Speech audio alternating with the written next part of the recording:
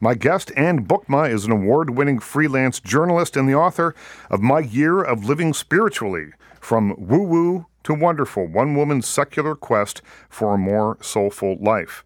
In 2017, she began a quest to become a more spiritual person. And I want to talk about that. You grew up welcome, first of all. Thank you very much. You grew up in a fundamentalist Christian church, but left. Why did you leave? When did you leave? How old were you? And how did it affect the relationship with your family? Right. Yeah, I grew up in a sect, I guess, a Dutch Canadian Reformed church. There's about maybe 10,000 members across Canada, and these folks started this church when a lot of immigrants came from Holland in the 50s. So I grew up in a very insular world. Christian school, church twice on Sunday, catechism on Wednesday, young people on Friday. Right. I really was not encouraged to integrate with what we called Canadians, which was really the equivalent of heathen. I was warned, don't date any Canadian boys. So I often wondered why my family immigrated to Canada. Like anyone in a fundamentalist religion, it was a very closed kind of life. And I had a happy upbringing. I really, had a wonderful family. But by the time I got to college and met Catholics and Jews and atheists and realized none of them had horns growing out of their head, my eyes were opened. And I realized that the church that I grew up in was extremely patriarchal and also very unecumenical, and started to question. And that upset my family and caused a huge rift. I did leave the church and was basically threatened with excommunication, and there was a severing from my family when I was about 20, and it kind of lasted for a few decades. And what was that conversation like? The conversation with my family? Yeah. They were devastated. When you believe with your whole heart in a religion or a belief system, and, you believe in eternal life and you want your children to have eternal life with you, and then one of them says, I don't believe it, it crushes you. And so especially my mother, who I was really close to, was extremely crushed and disappointed, and I'd say ashamed. And I felt that shame as well. So it became a very sort of tenuous, there were off and on periods when we were able to connect, but there was a lot of estrangement. And you have spent a career writing about lots of different things, but spirituality is a recurring theme in your work. How did leaving the church and then having all this fallout from that decision, which must have been extraordinarily tough, you must have known what was going to happen, right? If you said, I can't do this, yes, you must have known what was going to happen and were prepared to take the consequences. Yes. And so this all happens. How did it inform the rest, I guess the question is, the rest of your spiritual life in the short term? Were you just saying, I'm leaving the church, I'm leaving religion behind, I'm leaving all of that behind? Or was it a tempered situation where you're just having a different kind of spirituality in your life? I'd say it was tempered. I have always been drawn to the pew. When I left the Canadian Reformed Church, and I was sent a letter by the elders telling me my soul was sort of barred from the gates of heaven. I married a Catholic, which in my home was probably about the worst thing you could do. Even though Catholics and Protestants essentially believe in the same God, somehow that was just the most verboten thing I could do. And so even when I left the Canadian Reformed Church, I had a flirtation with the Presbyterians that lasted a few months, and a long love affair with the United Church of Canada that lasted about 10 years. And I eventually found myself in the Unitarian Church, which is where I attend now. And, basically I consider myself a spiritual agnostic, and I can worship there without leaving my brain at the door. So I have always sort of been drawn to the pew. And I think that is the one good thing that came out of my history is the need to belong, the need to be part of community. And I think that's a really difficult thing for a lot of us to find these days. And that is one thing that a religious or faith or spiritual life can offer is that sense of belonging. I think it's one of the most fundamental needs that we have as human beings is a sense to belong, to be part of a tribe. I'm just going to go back. I'll pick up on that in a sec. But what does it mean when you say leave your brain at the door? Well, I think in a lot of traditional religions, certainly fundamentalist religions, we're required to accept the unbelievable. The idea of a mysterious Father in heaven, I grew up with that as a very concrete idea. the idea of the Virgin Mary. I mean, I don't want to besmirch religion. I don't want to offend people. I'm not anti-religion. I'm just anti-dogma, and I feel people can believe whatever they want. But I have a right to believe what I want too. And so I think some of the things I was brought up to believe, that I was born sinful, that Eve tempted Adam, all the stories of the Bible, which are wonderful fables, I think, and have messages, but I was expected to believe them literally, that women have no right to have a voice in the church, in religious life, that everyone else was wrong, and we were the only true church. Our small sect of 10,000 people out of 7 billion in the world. I mean, it was preposterous, and yet I did believe it for a good 18 years. We love our parents. We tend to believe what they tell us until the scales fall from our eyes, I suppose. Well, and that was your normal. Yes. That was the situation that you were born and raised in. That was just, this is normal. That's and right. Did you assume that other people lived this kind of life as well? I grew up assuming other people were bad until I got to know people outside of my own community. And I think this is true for a lot of fundamentalist faiths, is that we are, indoctrinated, brainwashed, taught, whatever word you want to use, certain ideas. And if we remain sheltered in our communities and don't meet people from outside our faith group or have a secular education, I mean, there's a reason why a lot of fundamentalist religions don't want you to have higher education or comparative religion. So I think it's really important to move beyond those communities. And it is so difficult for people in those faith groups to leave. I know what I went through. I mean, I had a kind of psychological fallout. I ended up in therapy. I learned about religious trauma and consulted a psychologist who specializes in that. I mean, it's the worst thing in the world to lose the love of your family or the acceptance of your family. Leaving religion was easy, but losing my family for that time was very difficult. We talk about a sense of community that happens within, sort of organized religion. And, I grew up in a very, very small town and in a family that wasn't particularly spiritual or religious. But I grew up in a very small town that had 6 churches in it. And, there were always church dinners. There was always, if someone was having a rough time, people would, get together to raise money and help a family out and that kind of thing. And that, in many ways, I think is missing now. I think when we speak about organized religion, our mind goes to evangelicals in the U.S. Maybe it goes to, the troubles at the Catholic Church that we read about. But the real sort of ground roots religion, for me anyway, was all about community. I didn't go to church very often, but I would go to the church dinners and I would marvel at how everyone would come together. And that, to me, is the beauty of all of that. Can I ask what religion you were raised in? United Church. Lucky you.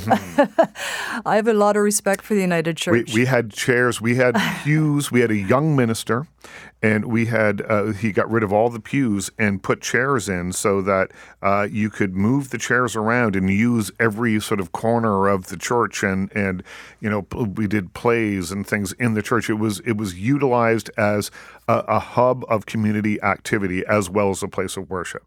And that, to me, I think is a kind of a wonderful thing. Right. The United Church, has changed a lot over the years. Unfortunately, a lot of the mainline churches, the more liberal churches like the United Church, are losing numbers in droves. It seems fundamentalism is driven by fear and guilt, and those numbers are growing, while more moderate faith groups like the United Church are waning. However, the United Church is still a very strong presence in Canada. And I have written for the United Church Observer for about 15 years, and this book actually came out of a column I wrote for 4 years called Spiritual But Secular, and then I wrote a blog for the magazine My Year of Living Spiritually, which got picked up as a book. So I do have a lot of respect for the United Church, and it's interesting. Greta Vosper, the famous atheist minister in the United Church, has been allowed to retain the pulpit. So these churches are starting to change, and there are secular churches now, Oasis, Sunday Assembly, certainly the Unitarians. And you're right, Richard, that sense of community is so strong that studies show that a lot of people will continue to go to a house of worship even if they don't believe the tenets of the faith because of that familial sense, that need for bonding and tribalism almost. So, but there are other things that are replacing that. There's secular groups now. For instance, AA, which a lot of people might see as a type of faith group to kick addiction, has been very religiously based. And now there is a whole secular AA movement. There's about 10 secular AA groups in Toronto, and I write about that in my book. Grief groups are often about the afterlife and comforting us with this idea of a heaven. Now there's grief without God groups. Like I say, atheist ministers are on the rise. So things are changing and people are finding community in all kinds of ways. We just have a minute left in this segment, but you talk about in the book something called SBNR, which is spiritual but not religious. And I guess that's what you're just talking about here, these grief without God, the idea of a secular AA. And that has become, in a lot of ways, the new way forward, I think, for a great many people who want that sense of community, who want a place to feel like they belong, and yet, don't necessarily want to get on their knees and pray. That's right. SBNR is spiritual but not religious, and it's actually the fastest growing, in quotes, faith group in North America. 80 million North Americans identify as spiritual but not religious. My Year of Living Spiritually, from woo-woo to wonderful, one-woman secular quest for a more soulful life. What's woo-woo? What does that mean? Well, woo-woo is a funny kind of word. Woo-woo is sort of a dismissive term, I suppose. We might talk about Reiki or crystals or essential oils, things like that, as woo-woo, new age-ish, silly. But I kind of wanted to reclaim that word and, kind of make fun in a little bit and show that there was a lightheartedness to the book. It wasn't all earnest. And I did have some pretty fun woo-woo adventures, past life regression and holotropic breath work and things that to me were just out of this world. Well, and we're going to talk about a lot of that stuff coming up in the show. Yeah. I've been a journalist for 30 years, and what I tried to do with this book was to bring a seeker's enthusiasm tempered by a journalist's skepticism. So I went into this with all these spiritual practices, doing the research first and just seeing what happened. So woo-woo, I think it's just sort of a light-hearted term that's used, but sometimes it's used dismissively, and I try not to do that. I try to be respectful of all the practices that I tried in this book, even if they were a little bit out there. I love the idea of blocking off 1 year of your life. There's a number of books like this. There's, I've read a book about a guy who tried to work in as many Chinese restaurants across America as he could in 1 year. On the road, doing it and learn about life along the way. Guy worked as a gravedigger for a year. And someone lived like Jesus for a year. There's all that kind of stuff. So you took a year, you took 12 months, and you decided to become a more spiritual person. And that really is sort of the basis of this book. And as a freelance writer, it's genius. You're putting a deadline on something, because we're used to working with deadlines as freelancers, and then at the end of it, you have a book. That's right. Well, I was inspired. There's a lot of year ofs. I think the first one was A Year in Provence. I was inspired by 2 year of books, and one was probably the one you mentioned, A.J. Jacobs' His Year of Living Biblically, in which he undertook to live all 700 archaic rules of the Bible as literally as possible, to a hilarious extent, actually. And it's actually a wonderful book. And also Gretchen Rubin's book, about the Year of Happiness. I'm forgetting the title right now. But both of those books really inspired me to sort of go on a spiritual adventure for a year and see what happened. And how do you begin something like that? I mean, a lot of us would maybe have an idea like that. I'm going to do this. I'll go see a psychic. That's how I'll start. And then where do you go from there? Did you make a list beforehand? How did it work? Like I said, I wrote a column for United Church Observer, now called Broadview Magazine, for 4 years called Spiritual But Secular. So I wrote about 50 columns where I examined all of these practices, from pilgrimage to Reiki to gratitude to spiritual travel, all kinds of things, drumming circles. And so I'd written about 50 spiritual practices, and I decided to do about half of them. And basically, it was just the ones that appealed to me most and that were the most doable. You know, I say this isn't an Eat, Pray, Love, even though I really enjoyed that book. I didn't go to Bali and spend $10,000. I did what was affordable, doable. I have a life. I have a family. You know, I had to kind of work it in.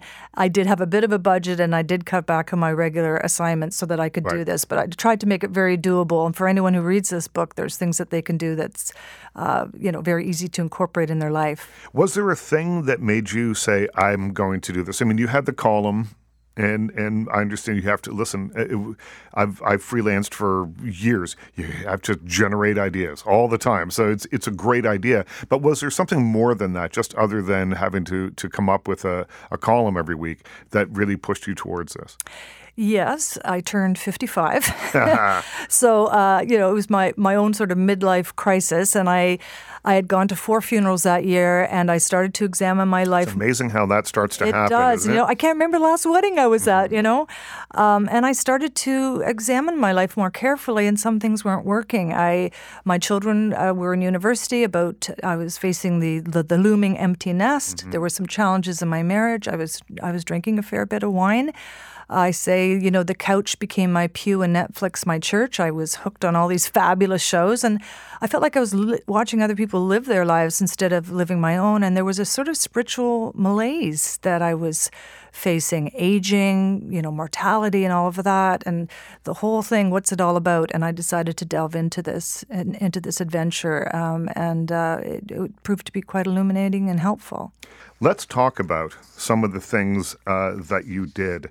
And there's some standard ones: singing in a choir, starting a gratitude practice. What is a gratitude practice? I get singing in a choir. I understand that. There's something that's so freeing and kind of connected to singing these songs, and you're within the community of the choir. I get that.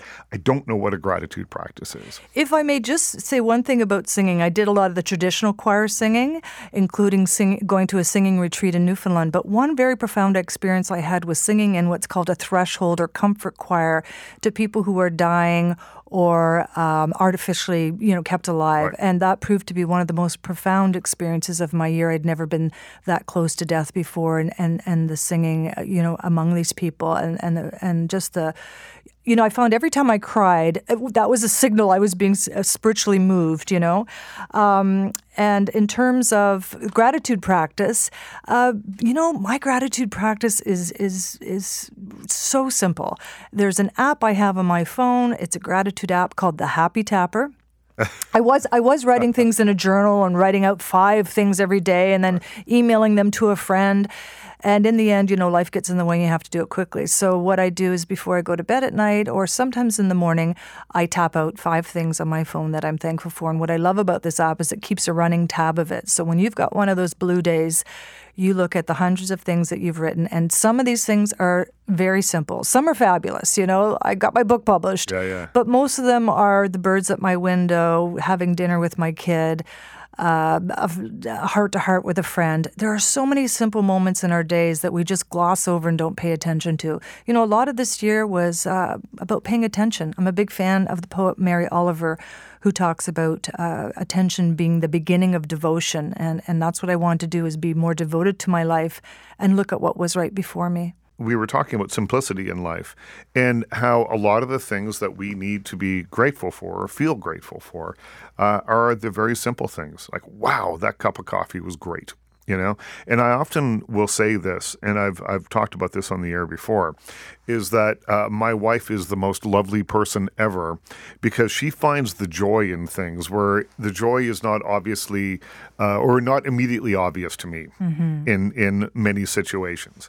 And we will be, walking down the street. She'll have a cup of to-go coffee, and she'll be like, it's a beautiful day, and this coffee is delicious. And that is a moment. That is a moment to be grateful for.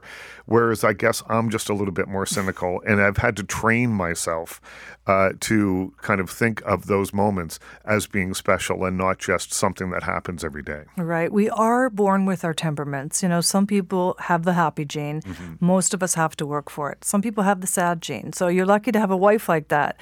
Surrounding ourselves calls with people like that can be super inspiring, right? My temperament is somewhere in the middle. I mean, I certainly am prone to blue periods. I haven't had to deal with depression, but with some of the fractures in my life, there's been some downtimes, right? And I think the whole idea of spiritual practice is about practice. It's about building our spiritual muscle so that we have a reservoir to draw on those days when life seems difficult. And one of the ways to do that is by being grateful, is by simplifying, is by not making our lives so complicated. I mean, most of us are plugged in, hyper-productive, and spend a lot of our time purchasing. Are these the things that really fill us in the end? Are these the things that bring meaning? Yes, they can be fun, and we pursue them, but so often it's so much more simple than that. One of the basic things I did in terms of simplicity is I read Marie Kondo's book, Me and 9 Million Other People, and I had resisted it for a while. I hadn't seen her Netflix special, but when I read her book, I was so motivated to purge my house. I live in a 2.5-story brick home with 20 years of accumulation. And I tore through my possessions. I now have 27 books on my bookshelf. I pruned my closet by at least a third. I tackled my garage and basement. This is a practical thing, but I can tell you it was spiritually freeing to get rid of so much stuff. Yeah, I was for many years a collector, not verging on hoarder, but I like to have things around me, and to a certain extent I still do. I like to have things around me in my office. I've got things that just will spark my imagination if I'm sitting there writing or whatever. I'd like to have interesting things around me, but in the last number of years, as I've gotten older, I've started to purge and hardcore purge things. And there is something that's really kind of freeing about it. And also the things that I'm getting rid of, if it's clothes, I donate them to shelters and things. If they, depending on what it is, I try and give them a second life so that they will have a use beyond what I had a use for them for. And there's something about that makes me feel pretty good about it as well. Yeah, we don't want to have all this stuff end up in a landfill, right? Absolutely. That's not the idea. So giving it away feels really good, and lightening our burden feels good too. What happens at a witch camp? So I went to a witch camp for a week, and I kind of went in a little bit undercover as a muggle, I suppose. And witch camp was an incredible experience. Like a lot of people, I had a very stereotypical idea of witches. Partly from the Bible, evil sorceresses, and also from literature, the witches in Macbeth sort of thing. And then there was Bewitched, who was the lovely witch who I always adored. And I had been to Salem and understood a little bit about the witch history and how witches had been persecuted throughout history. Witch camp was delightful. Basically, it was about 60 midlife women, nurses, teachers, average women who worship the earth, who care about the earth. And my goodness, we could use a lot more of that now. They have rituals around the seasons, around the 4 directions. We did dance around a bonfire in the late evening and tell fables and chant. And they have this ceremony where they sort of raise their voices and chant, and this coning idea of building to a crescendo, and then you would release this positive energy into the earth. It's no more strange than any other ritual, whether it's putting ashes on your forehead or baptizing your baby. I found these women absolutely delightful, and I learned a lot about plant life, and I love the idea of worshiping our sacred earth. The solstices and all these seasons, all these pagan celebrations that are precursors to Christianity. And do you know that paganism is actually one of the fastest growing religions today? So I hope that will translate into more environmental efforts, and it seems to be very female directed as well. And I think that's a comment on how much of religion has been very patriarchal and excluded women. So witch camp, paganism often embraces women. You also held a death dinner and picked out your coffin. Yes. And what do you learn? Well, picking out the coffin, I get that. What does that teach you, or what do you take away from that? Well, most of us spend our lives denying death, right? I mean, Halloween is coming up. I'm wearing a little skeleton on my tie. Yeah, I hang skeletons from. I have what it's called a family tree, and we hang about 8, dollar store skeletons from the tree, and goblins and ghosts come to my door, and we laugh in their face and give them candy. But most of us are completely death phobic. And do you know, 250,000 Canadians over 50 die every year. Like I say, I went to 4 funerals last year, and every death is shocking, isn't it? Even though we know we're going to die. So this idea of really thinking about our own death and confronting it and familiarizing ourselves with it, and also thinking about how do I want my end to be? What do I want what should my family do with my body? Do I want them to spend $10,000 on a casket? Can I talk to my friends? And my death dinner was basically sitting around talking to my friends about deaths that we've experienced, what our ideal death would be, and what are our last wishes. And I think the more we think about our death, the richer our lives can be because we are aware that an ending is in store for us. It is amazing how many people I know and have spoken to who don't have wills, and they simply don't have wills because they don't want to think about it. I'll get to it. And it is, in a way, it's a way of confronting your mortality and not leaving a mess behind when you go, if you have anything to leave behind. But it is amazing to me how many people don't. I think only half of Canadians have a will. So again, there's that whole idea that we are so death phobic. I think it's important to sort of get comfortable with the idea, to think about what it is that we want. And they say death is the last great spiritual experience, and I experienced a death during my year. My stepfather died, and there was an estrangement there, and I went to his funeral, and it also makes us think about people that we have been estranged from, and how are we going to feel when they die? Maybe it makes us reconsider things while there's time. I was at a funeral a few weeks ago I work in and around the film industry, and it was a film industry person who had passed away young. And we went to this funeral, and it was absolutely packed. And the person sitting in front of me, who I've known for 20 years, who was a publicist, turned and said, "I'm not going to be able to pack a house like this. I have to start being nicer to people."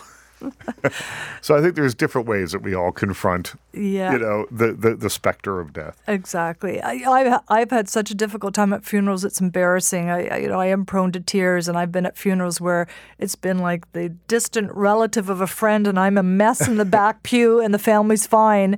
And I was estranged from my biological father and didn't really know him. I write about that in the book, and I went to his funeral in my early 20s, and that was extremely painful. Knowing that there was my close relation who I never knew, and death, shutting that coffin shut any chance of a relationship with him. So thinking about death makes us really think about life and how we want to be with the people in our lives. I want to talk about taking mushrooms because, one of the great sacraments in a lot of cultures involves taking some kind of psychotropic drug or naturally occurring drug in a lot of cases, and letting your mind wander. And what was like that for you? Had you had any experience with drugs before? None whatsoever. I smoked pot a couple times in my 20s. It never did anything for me. So Right. I was not one of those people who experimented. So it was the very first time I did it. I was actually interested in ayahuasca, but I couldn't afford to go to Mexico to a retreat. And someone had said to me that they did psilocybin, which is magic mushrooms, and it really helped fast track a loss that they had experienced. So I did it very, very carefully under medical supervision, a friend who was a nurse. I told my kids about it. I was transparent. And I took a mega dose. I took 7 mushrooms. That's the point where That seems like a lot. It was a lot. I didn't quite realize till afterwards, and she said, "I wanted you to see God." So it was a 5-hour experience alone. I journaled throughout. I filled a book, 72 pages. I had amazing insights into my life. I couldn't believe the experience. It's not like I want to be pushing drugs here, but, Michael Pollan, who's a New York Times writer, wrote a book called How to Change Your Mind, and he wrote about all the research that's going on with psilocybin, how it helps people who are terminal to accept their eventual death, how it helps people with depression and addiction. And he kind of legitimized it for me, so I figured it would be safe. it was the most beautiful experience of my life. I realized I had this huge capacity for joy. I had insights into my family, into my children, into the direction I should go in life. I listened to a playlist for 5 hours that's used in the psilocybin studies. It transported me. And the thing about magic mushrooms and LSD as well, although that frightened me, so I stayed away from that, was it dissolves the ego. It dissolves the ego, and you really do. And it's so difficult to explain the experience. I try my very best in the book. It kind of comes out a little bit as drivel because what is so profound to you in that moment it's ineffable. It's hard to describe. That's what the philosopher William James said is one of the marks of a true spiritual experience is it's ineffable. So difficult to describe. But believe me, it really was incredibly enlightening and beautiful and joyful. No hangover, and I haven't done it since. Mm-hmm. And the effects lasted for quite a while. For about 6 months. Really? So you're like high for 5 hours? But this lightheartedness, this ability to go with the flow, to let stuff go. There was an ease that came into my life because of it, and also probably because of all the other things that I was doing. I had always been super suspicious of drugs. I told my kids not to smoke pot and all of that. And when I came home and I told them about it, I'm like, I'm okay if you do this. Just you do need to be careful where you get it from and who the source is and all of that. But I saw the mushroom plant in its entirety. I didn't feel like I was taking a chemical substance, and it was incredibly joyful. Was that the most memorable of all of these? That was the most memorable. There was another psychedelic experience I had with something called holotropic breath work. This is where it gets woo-woo, but this is also something that has been used for decades in North America, and it is a form of rapid fire breathing. I did it with a psychologist, and I was so skeptical going in, and it was a 12-hour experience. I've been like, there's no way this is going to work, a little bit of fast breathing, and I did end up having quite a experience. Often what happens is you go back to birth memories and so on. I know I'm sounding kind of odd here, but I came home and I told my husband about it, and I'm like, I just cannot believe this happened. Pinch me, right? So that was quite remarkable. The singing had a profound effect. Thinking about my own death was quite profound as well. And, all of these things ended up having quite a positive effect on my life, and I did make some changes in my life as a result of it. Repaired some relationships and changed some others. That's the question. How did this year of experimentation change you? You say, you repaired some relationships and things, but overall, as we sit, probably a year or so away from many of these experiences, do you still feel the lingering side effects? I do. I think it's made me more aware, choosing presence over productivity. I do tend to be a bit of a workaholic, and, I am able to step back now and realize there's a lot more to life than work. I'm also a lot more comfortable with my own company. As an extrovert, I always need to be around people. I really wasn't that comfortable with solitude, and I did do a solitude experiment. I'm much more content, and I think I'm more forgiving of myself and also of other people. Why is delving into spirituality so important for us? Richard, the great spiritual writer Thomas More says that he believes the great problem with our current times is the loss of soul. And I think that was true in my life, and I think that's true for so many people. We have never had higher rates of depression or lonesomeness, anxiety, stress. Many of us are really not content with our lives, and I think it's because we haven't nurtured our spiritual selves. I know I wasn't. There were a lot of factors getting in the way of that. I think some of us, we're often spiritually famished, and we need to fill that reservoir. And there are so many practices that allow us to do that. And the loss of soul is a sad thing, but I think there are ways that we can rescue our souls, our spiritual selves. Do we overthink spirituality? I don't think so. I think we sort of underthink it. I think it gets ignored. We take care of our exterior selves. We work out. We care about our homes, our things. But often we neglect that sort of part that I call the inner sanctuary of ourselves. And, I did all these exercises, and it was a great adventure, and it did change me, but it wasn't a practice in self-indulgence. I think by tending to our spiritual lives, the effect it can have is that it fortifies us to become better people. And isn't that the whole point? To be more caring about ourselves, our loved ones, and to try to make some sort of positive difference in the world. It's not about navel-gazing. It's really about strengthening our spiritual muscles so that we can be more effective in the world. You have written about spirituality for a very long time, and the new book is sort of the culmination of that, I guess. But you've also done lots of other crazy stuff here, and sort of, I don't know, is it called immersive journalism, where you throw yourself at it? Tell me about going undercover in a popular Toronto sex club. From spirituality to sex clubs. I was writing for More Magazine, which unfortunately isn't around anymore, a magazine for women over 40. And a friend of a friend of a friend said, I was at a sex club and everyone was over 40. So I pitched this story to write about people who have gone. And of course, my editor said, well, you have to go. So I did that I think it was about 8 years ago. And it was quite enlightening. I went in quite judgmental.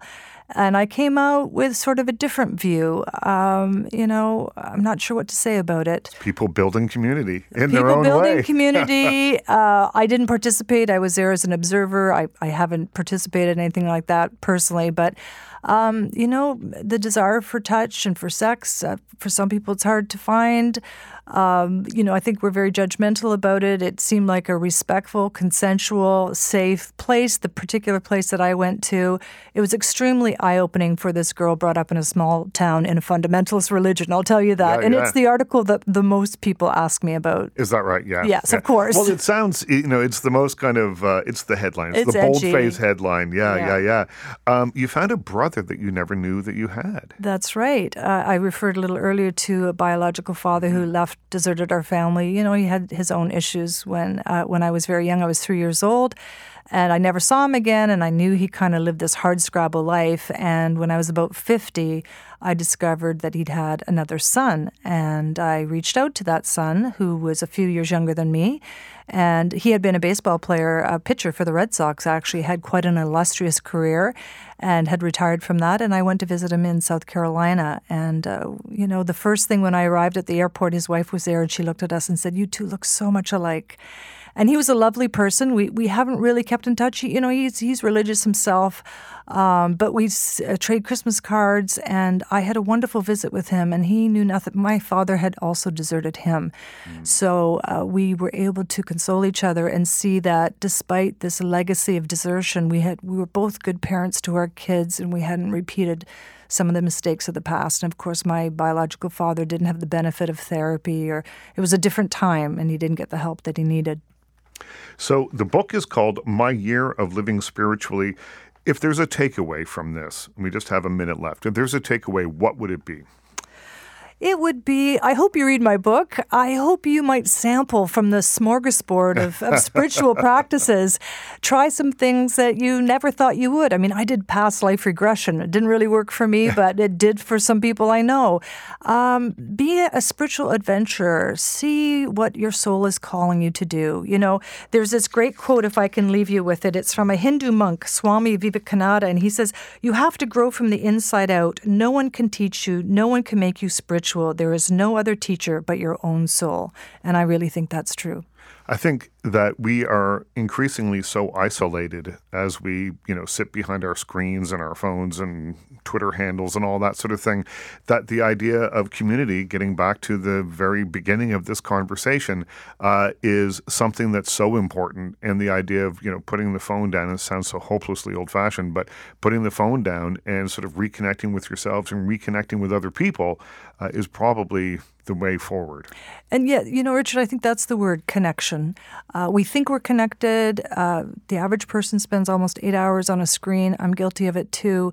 But we can take control and step back. I think we need to be connected with ourselves, learn to love ourselves, and that allows us to learn to love other people more and to have a positive impact. So that need for connection, finding it in whatever way we can. I hope readers connect with my book on some level. That's my great hope. The book is called My Year of Living Spiritually, From Woo-Woo to Wonderful, One Woman's Secular Quest for a More Soulful Life. I've been in conversation with Anne Bookma. Anne, thanks so much. Thank you so much, Richard. We'll talk to you again next week. My thanks to Robert Turner on the board. Most of all, my thanks to you for listening.